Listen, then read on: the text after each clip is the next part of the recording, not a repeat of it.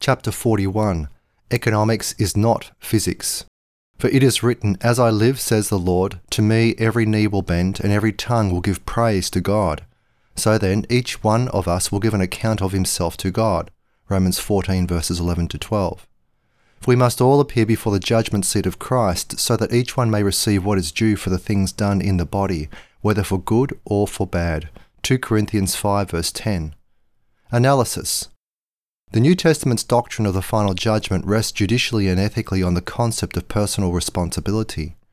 There will be personal negative sanctions, hell, Luke 16, and the post-resurrection lake of fire, Revelation 20 verses 14 to 15. There will be personal positive sanctions, heaven, Luke 16, and the post-resurrection eternal new heavens and new earth, Revelation 21 and 22. The eternal stakes are far higher than covenant breakers believe.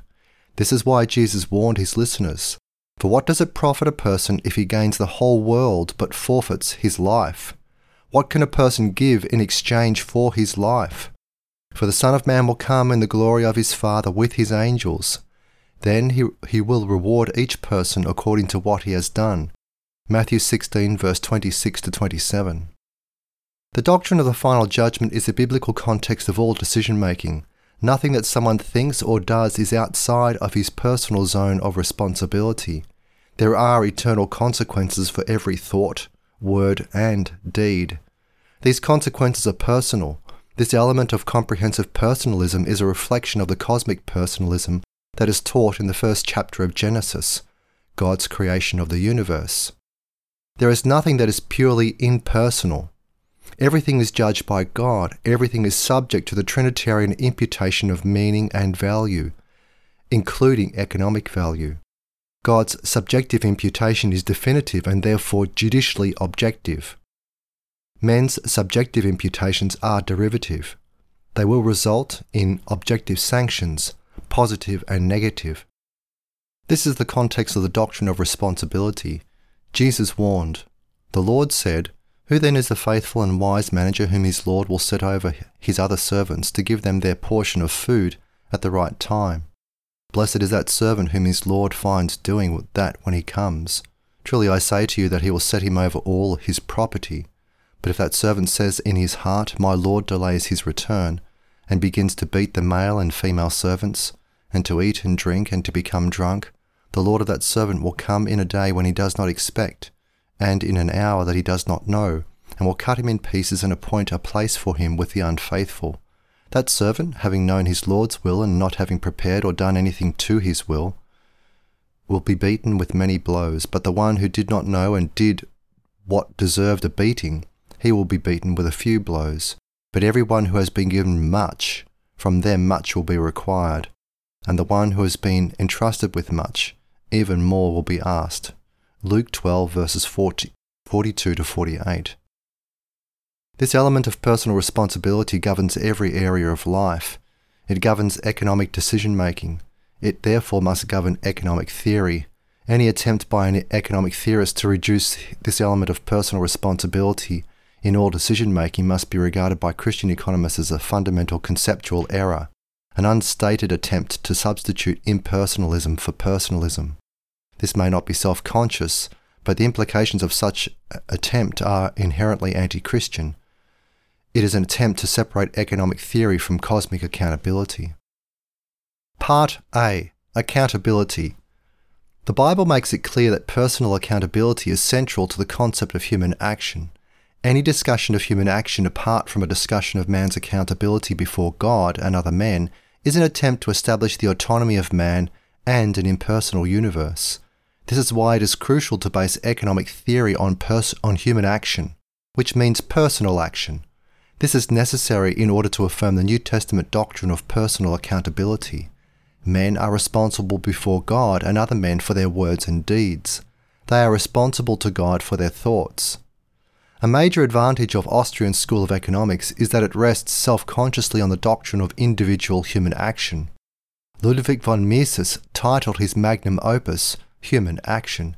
He insisted on making a fundamental distinction between the methodology of economics, which is grounded in human action, and the methodology of physics.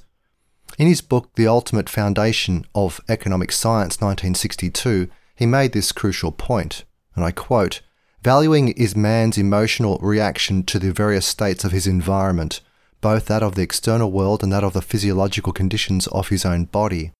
Man distinguishes between more and less desirable states, as the economists may express it, or between greater and lesser evils, as the pessimists are prepared to say.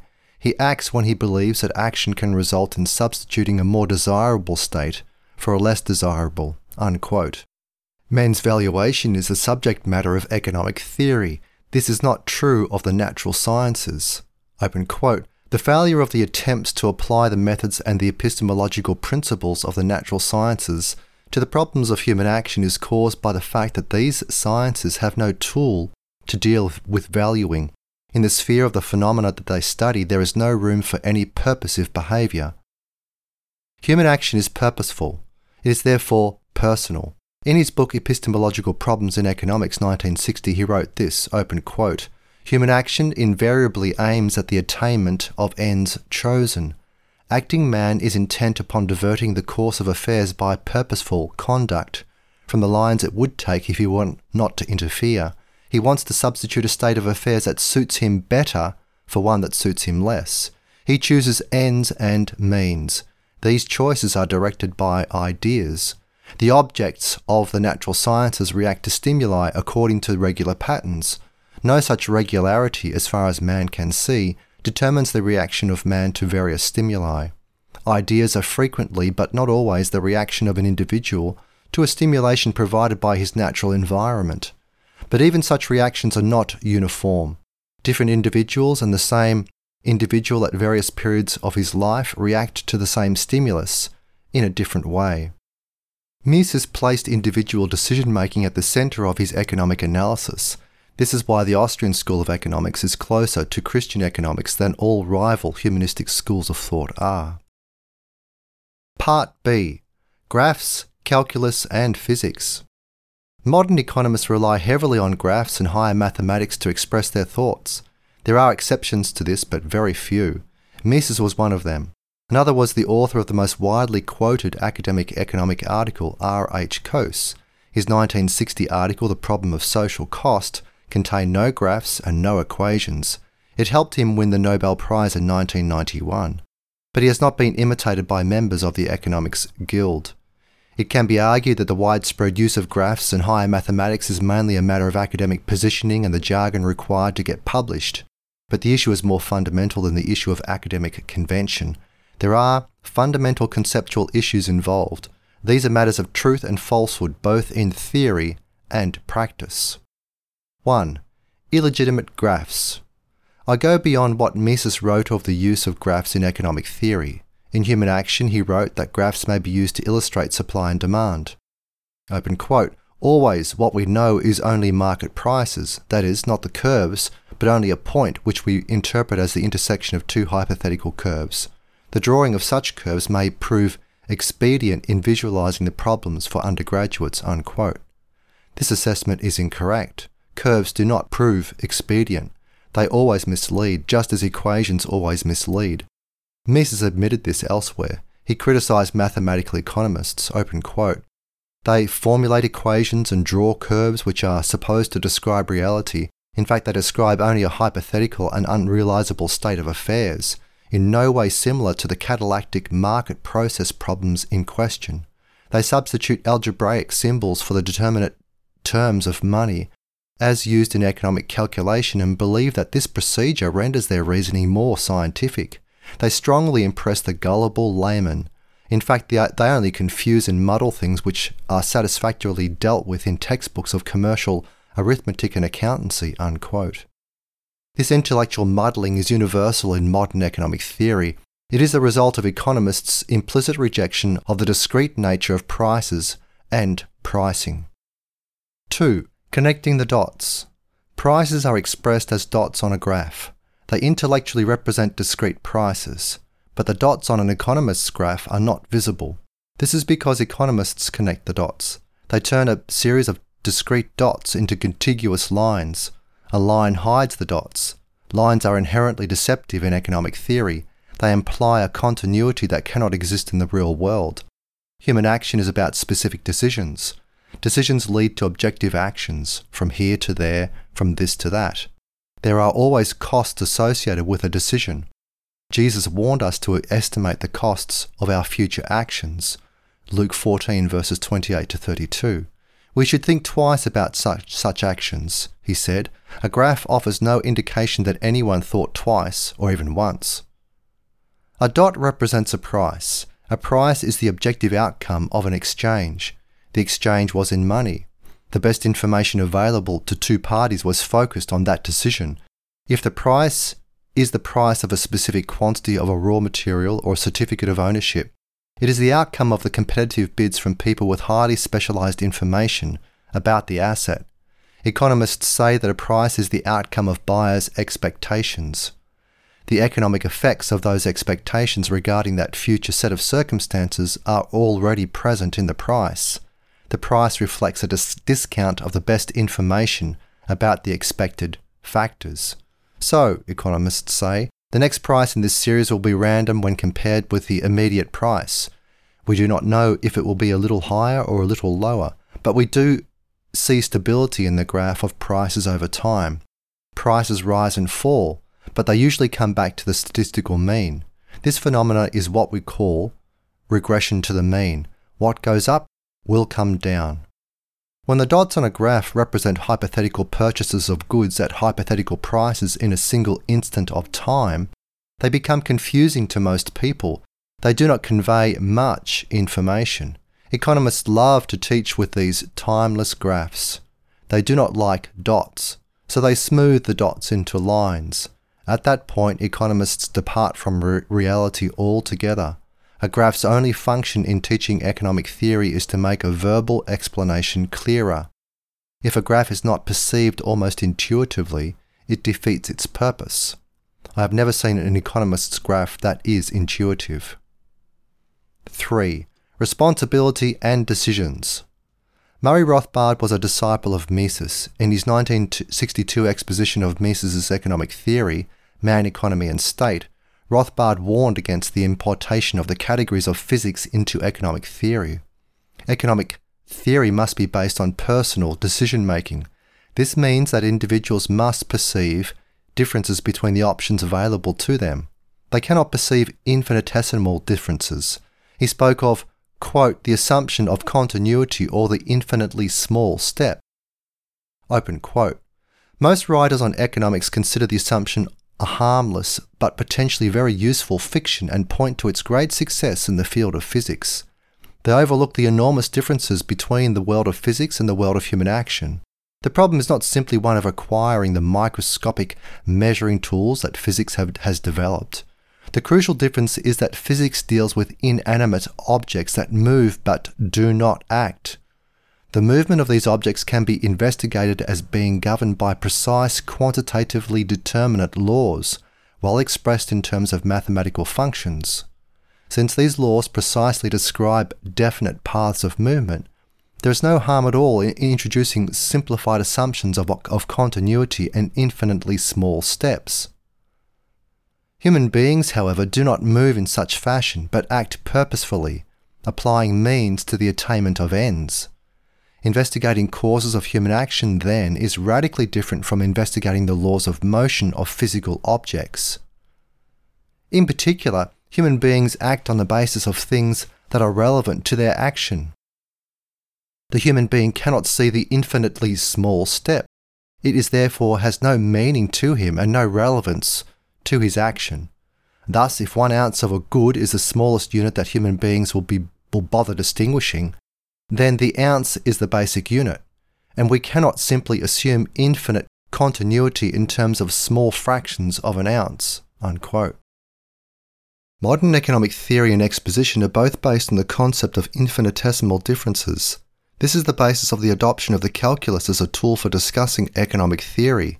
Rothbard wrote this about mainstream economists, open quote, "They assume that it is possible to treat human action in terms of infinitely small differences, and therefore to apply the mathematical, elegant concepts of the calculus, etc., to economic problems. Such a treatment is fallacious and misleading. However, since human action must treat all matters only in terms of discrete steps, if, for example, the utility of X is so little smaller than the utility of Y that it can be regarded as identical or negligibly different, then human action will treat them as such, that is, as the same good.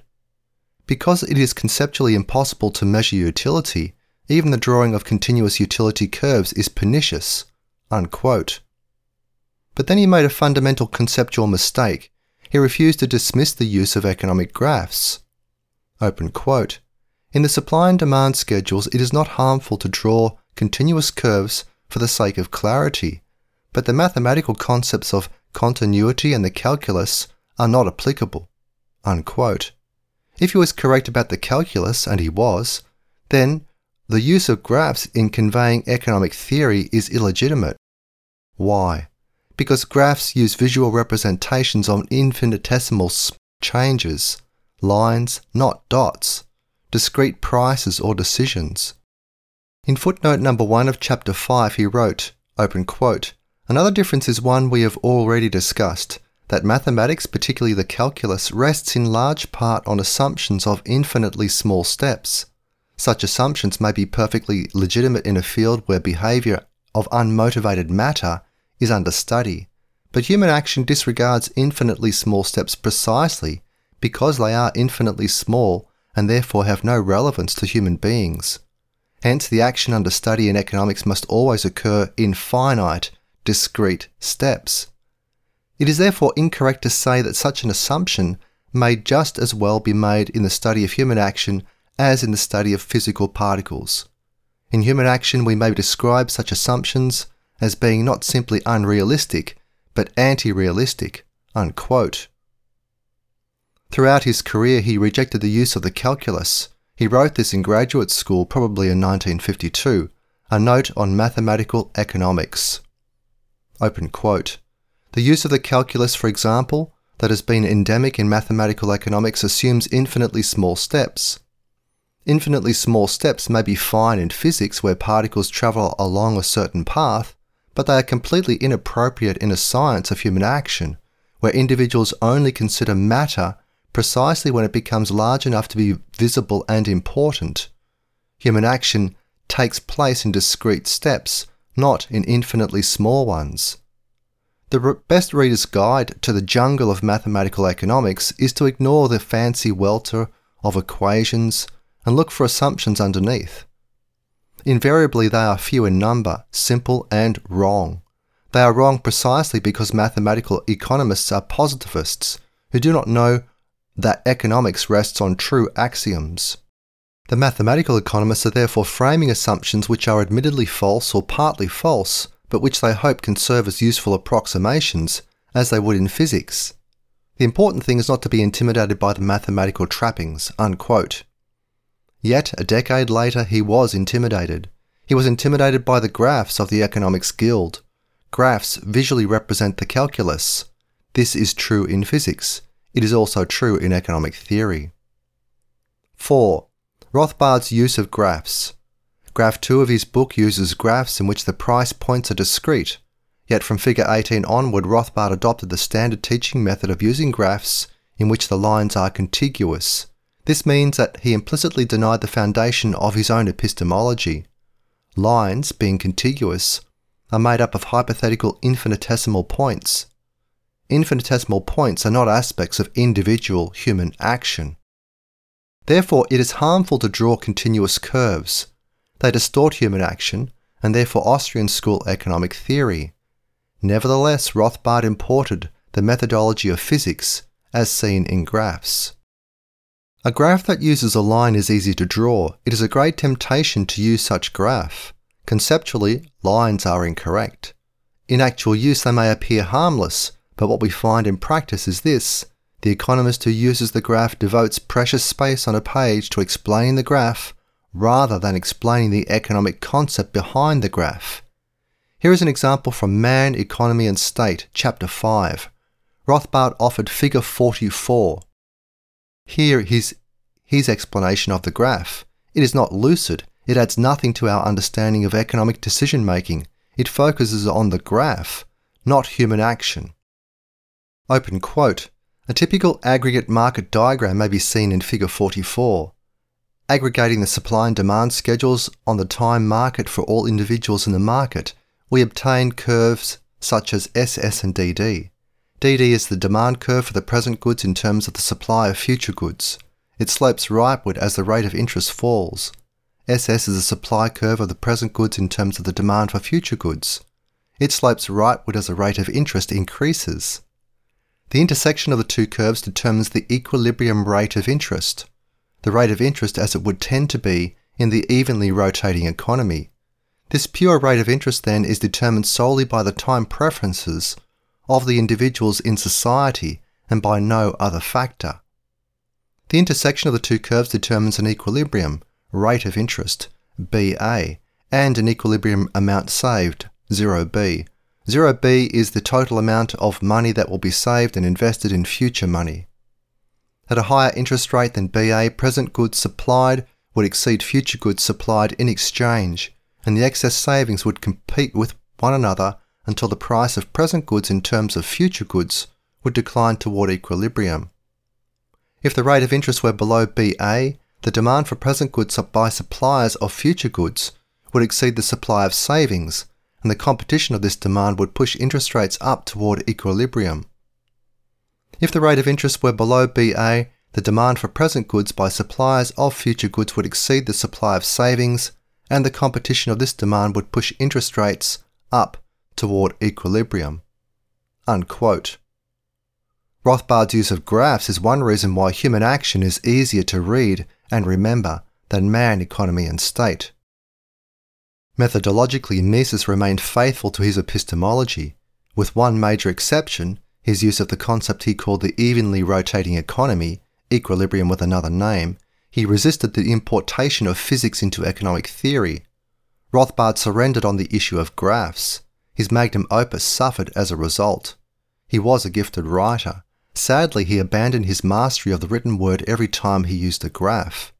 He used his verbal skills to explain a superfluous and ultimately conceptually misleading methodological import from mainstream economics. This was a waste of an otherwise productive resource, the written word. Rothbard cited Keynes in a 1977 paper, Praxeology, the Methodology of Austrian Economics. Keynes earned his bachelor's degree in mathematics. He did not earn a degree in economics. He was skeptical of the use of mathematics in economics. This is from The General Theory, pages 297 to 98. Open quote. "It is a great fault of symbolic pseudo-mathematical methods of formalizing a system of economic analysis that they expressly assume strict independence between the factors involved and lose all their cogency and authority if this hypothesis is disallowed. Whereas, in ordinary discourse, when we are not blindly manipulating but know all the time what we are doing and what the words mean, we can keep at the back of our heads the necessary reserves and qualifications and the adjustments which we have to make later on, in a way in which we cannot keep complicated partial differentials at the back of several pages of algebra, which assume that they all vanish. Too large a proportion of recent mathematical economics are mere concoctions, as imprecise as the initial assumptions they rest on, which allow the author to lose sight of the complexities and interdependencies of the real world in a maze of pretentious and unhelpful symbols." Unquote. Rothbard added this, open quote, "Moreover, even if verbal economics could be successfully translated into mathematical symbols and then retranslated into English so as to explain the conclusions, the process makes no sense and violates the great scientific principle of Occam's razor, avoiding unnecessary multiplication of entities." Unquote. This comment applies to every graph in man, economy, and state. As students advance in the career path of academic economics, the complexity of the graphs multiplies. Worse, economists cease devoting space to explaining the cause and effect nature of the graphs. They assume other economists understand the visual representations. This becomes condensed form of jargon. By jargon, I mean language that is understood only by members of an academic guild. The jargon of a graph is not verbal. It is visual. It does not convey information in a straightforward way. It is like trying to translate a concept from one language to another. But a graph is not linguistic. It is a form of visual expression imported from physics into the realm of economics. Because purposes are specific and prices are specific, there is no legitimate use of graphs showing curves. A curve is a line. Euclid's definition of a line is a breadthless length. It therefore is a mental tool, not a real-world entity. In contrast, prices are objective. They are the product of competitive market bids or fiat declarations by bureaucrats. They are specific. They exist in time. So, a market price is unique. It is not part of a curve. Yet modern economics uses lines to describe economic processes. This is misleading. This same error underlies the application of the calculus to human action. This conceptual error is almost universal. Economists use graphs, equations, and the calculus to illustrate economic processes. Economists then use these inappropriate and misleading tools to develop economic theory. These tools convey the illusion of scientific precision. The most respected American-Austrian school economist in the academic community is Israel Kirzner. He was one of 4 men who received a PhD under Mises, along with Hans Sennholz, George Reisman, and Louis Spadaro. With the glaring exception of one book, Kirzner did not use graphs in his long and productive writing career. The exception was his upper division textbook, Market Theory and the Price System, 1963. He targeted mainstream college classrooms. It is by far his least coherent book precisely because it is his most mainstream book. He let it go out of print. It is available on the Mises Institute site. Try to read pages 275 to 81. Note, I persuaded the Mises Institute to republish it. I knew that its copyright had lapsed. The Institute did not need Kirzner's permission to reprint it. 5. Unstated assumptions behind every economics graph. A graph has built-in assumptions that economists never bother to explain to readers or students. A crucial assumption is this: a graph is timeless. It expresses people's responses to changes in prices in an instant of time, other things remaining constant, despite the fact that in the real world, people's responses to price change take time. Second, a graph rests on an implicit assumption that a change in price does not raise questions in the minds of consumers regarding a possible change in quality. The economist who uses a graph makes the assumption, which he never reveals to students, that people do not make guesses about changes in quality when they see a significant change in price for the same good or service. The economist who uses a graph implicitly assumes a constancy in human decision-making that does not exist in the real world. A demand curve assumes the following about buyers. 1. Their tastes do not change. 2. They think that the same item is being offered for sale at various prices, no counterfeit goods. 3. They think that each price is universal, no better price elsewhere. The graph therefore assumes 2 things. 1. A representation of timelessness is valid for describing events in time. 2. We can change only one thing.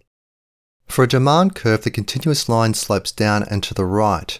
The buyer is assumed to be ignorant of past pricing, higher on the curve, so as not to forecast a lower price in the future and therefore refuses to buy now. The demand curve, like the graph itself, must be timeless. A curve, demand or supply, assumes the following scenario. 1. A person or group of people will universally respond in a totally predictable way to separate price offers that 2. Are made at the same time.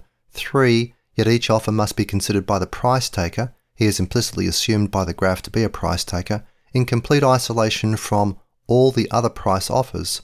4. Which are infinite in number and infinitesimal in size and can therefore legitimately be represented by a curve. In short, the supply and demand curves are Neverland incarnate. There is a tremendous benefit associated with refusing to use graphs in the calculus.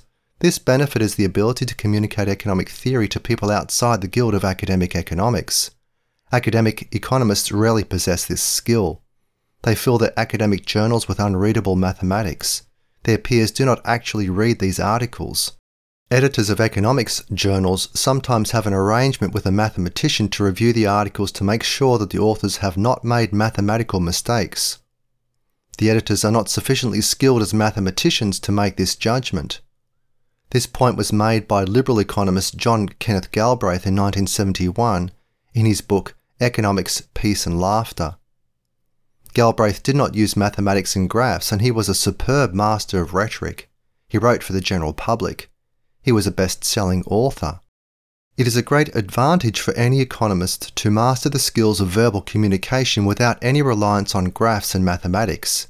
He sets himself apart from his peers who have spent their careers learning how to write in jargon, both verbal and visual. This was what R.H. Coase did. It worked for him. He won the Nobel Prize. The calculus also rests on the concept of infinitesimal changes. It works for physics. It does not work for coherent economic theory. It is inconsistent with the concept of personal responsibility for specific decisions to buy and sell. This defense will not work on Judgment Day. The calculus made me do it. Part C. Equations. The use of equations in economics is based on an assumption, namely, that human action is predictable in such a way that mathematics can be used to understand economic decision-making. It assumes that there are mathematically predictable changes of human action. This is what Mises denied. He wrote in Human Action, open quote, "Here we are faced with one of the main differences between physics and chemistry on the one hand, and the sciences of human action on the other. In the realm of physical and chemical events, there exist, or at least it is generally assumed that there exist, constant relations between magnitudes, and man is capable of discovering these constants with a reasonable degree of precision by means of laboratory experiments. No such constant relations exist in the field of human action outside of physical and chemical technology and therapeutics." Unquote. In 1938, Mises wrote a paper that was translated into French, The Equations of Mathematical Economics and the Problem of Economic Calculation in a Socialist State. He pointed to the impossibility of the use of equations. Open quote. "The equations which describe the economic equilibrium give expression to this method of approach in mathematical language. They say no more and no less. They say, if an equilibrium situation is to be reached, it can only be a position such that it will no longer be possible to improve the satisfaction of wants by making changes. It is particularly characteristic of these equations in economics that they are necessarily inapplicable to all practical purposes and computations. The equations of mechanics may help us to foresee future events, because the physicist is able to find out approximately the empirically constant relationships between physical quantities. If we insert these constants in the equations, we can work with them. We cannot with exactitude, of course, but nevertheless with sufficient accuracy for practical purposes solve given problems. With the equations of economics, it is a different matter, for within the sphere of human trading activities, we do not know any constant quantitative relationships. All quantities that we are able to ascertain have therefore no general significance, but only an historical one." Unquote. In his 1976 essay Praxeology, the Methodology of Austrian Economics, Rothbard wrote, open quote, "Mises's radically fundamental opposition to econometrics now becomes clear. Econometrics not only attempts to ape the natural sciences by using complex, heterogeneous historical facts, as if they were repeatable homogeneous laboratory facts. It also squeezes the qualitative complexity of each event into a quantitative number and then compounds the fallacy by acting as if these quantitative relations remain constant in human history. In striking contrast to the physical sciences, which rest on the empirical discovery of quantitative constants, econometrics, as Mises repeatedly emphasized, has failed to discover a single constant in human history. And given the ever-changing conditions of human will, knowledge and values and the differences among men, it is inconceivable that econometrics can ever do so." Unquote. Part D. Equilibrium. This is by far the most pervasive concept derived from physics that has been imported into economic theory. It is also the most perverse. I have gone into detail on why the entire concept is illegitimate in all aspects of human action. I refer you to chapter 54 of the Teacher's Edition in this series. Equilibrium assumes that humans are omniscient. The use of the concept implicitly assumes that we can better understand the world by means of the assumption that people in theory can be God. Equilibrium explains economic causation in terms of an assumption that cannot apply to human action. It is offered as a way of understanding human action, yet by definition it cannot possibly apply to the realm of human action. Mises and Rothbard usually avoided the use of this term, but they substituted a phrase that is straight out of physics, the evenly rotating economy. They both used this acronym, ERE. They both admitted that this cannot exist in history, yet they both invoked equilibrium or its equivalent, which cannot possibly apply to human action, in their attempt to explain human action. Anyone can go to the Mises Institute website and access PDF copies of Human Action and Man, Economy and State. He can search for the phrase, evenly rotating economy. He can also search for the acronym, ERE. In the search bar, he must use space, ERE, space, in order to avoid hundreds of hits for there. Mises did use the term in a 1938 article, The Equations of Mathematical Economists and the Problem of Economic Calculation in a Socialist State. He wrote, open quote, "The state of equilibrium which our equations describe is a purely imaginary state of equilibrium. It is merely a hypothetical, though indispensable tool of analysis, which has no counterpart in reality." Unquote. He called the concept indispensable. It is not. No one should ever use the concept of equilibrium or the evenly rotating economy. Whenever you see the concept invoked, you must search for a different explanation of human action. There is nothing correct about this concept. It is completely fallacious. It always leads to misunderstanding. It is a conceptual liability.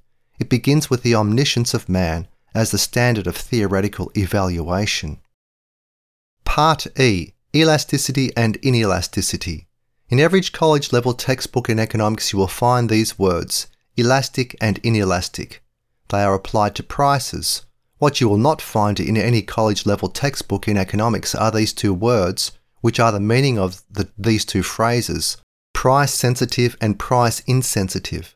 I have never seen any economist define the words elastic and inelastic by means of these two phrases. What we have here is a classic importation of a category of physics into economics. The importation does not convey any clarity. On the contrary, it confuses students. Yet the two words have been used in economics textbooks and articles for so long that economists do not seem to understand that the students do not understand exactly what these words mean. The students are supposed to intuit what these words mean. If students were told in straightforward English that an elastic price is a price to which consumers are sensitive, to which they will respond rapidly, it would be easier for them to understand the word. But there is no need for them to understand the word. The word conveys no knowledge about human action. It is a word related to physics, not human action. Here is the official definition of the word: the percentage change in quantity divided by the percentage change in price. Economists talk of elasticity of supply and elasticity of demand. Even worse, they assign numbers to this inappropriate word. They talk of an elasticity of 1. This is an elasticity in which the seller's lowering of the price does not lead to an increase in consumer demand that is sufficient to increase revenues. The seller breaks even. Why don't economists call it a break-even price change? Here is an extract from Wikipedia. Elasticity, economics. Open quote. Elasticity can be quantified as a ratio of the percentage change in one variable to the percentage change in another variable, when the latter variable has a causal influence on the former. A more precise definition is given in terms of differential calculus. It is a tool for measuring the responsiveness of one variable to changes in another, causative variable. Elasticity has the advantage of being a unitless ratio, independent of the type of quantities being varied. Frequently used elasticities include price elasticity of demand, price elasticity of supply, income elasticity of demand, elasticity of substitution between factors of production, and elasticity of intertemporal substitution." Unquote. This is followed by pages of equations. What a waste. Part F. Mechanism. This term was imported into the social sciences over a century ago. The model for this is a machine, but the operations of a machine in no way describe human action. The use of mechanical analogies and metaphors came as a result of Newton's extraordinary breakthroughs in his explanation of physical cause and effect. The intellectual model of the machine became almost irresistible in the 18th century. It replaced for a time the imagery of a biological organism. In the history of social theory, these two metaphors, the machine and the body, have been used by theorists to explain human society. The Apostle Paul used the metaphor of the body and its members to explain the church in two epistles, 1 Corinthians and Romans. This is why Christians speak of church members and membership. Oddly, this metaphor appears in chapter 12 of both epistles. The biological metaphor has become dominant in social theory as a result of Darwinism. But Darwin's whole concept of biological evolution was imported from 18th century Scottish social theory. Scottish social theory was evolutionistic, a point emphasised by F.A. Hayek. I have attempted to discipline myself never to use the phrase mechanism when speaking of the free market. I have substituted the phrase market process. This is consistent with Austrian school economics. It is also consistent with Christian economics. The conceptual model of the free market is an auction, not a machine. This is because the free market really is an auction. The use of the metaphor of the auction is therefore appropriate. The market is not a machine. Part G. Liquidity. This term is used for marketable. If an asset is highly marketable, it is called a liquid asset. This is ridiculous. Conclusion. Economic theory is intensely personalistic. It has to be. It is a study of decision-making within the context of a private property social order. It is highly individualistic. It is based on the idea of personal responsibility. This personal responsibility applies in history, but it also applies in eternity. Therefore, any form of economic theory that de-emphasizes personal responsibility is an assault on the biblical worldview. Modern economic theory has as its model physics. There is no responsibility in the inanimate world. Modern science sees the inanimate world as essentially impersonal. It is devoid of purpose. The Bible teaches otherwise. This purpose is imputed by God and also man, but for purposes of scientific analysis, because we cannot understand God's purposes for all physical causation, we do not use purpose in explaining physics. This is not the case with human action. Any attempt to import either the language or the concept of physics into economic theory is illegitimate. Physics has a completely different methodology. The physicist assumes that inanimate objects are not driven by purposeful behaviour of their own. Jagdish Bhagwati was a professor of economics at Columbia University. He once told this story to his class, and it has been repeated ever since. Open quote, "If you are a good economist, a virtuous economist, you are reborn as a physicist. And if you are an evil, wicked economist, you are reborn as a sociologist." Unquote. If true, this would leave economic theory to ethically mediocre economists. There is a place for economics as an academic discipline. It is neither physics nor sociology. Nevertheless, better sociology than physics. That was my conclusion in my book, The Covenantal Structure of Christian Economics. In those areas of life in which the market process is not allowed to prevail, either by custom or law, because you do not have the right to sell your wife, your church membership, or your legal status as a citizen, sociology does replace economic theory. Physics does not.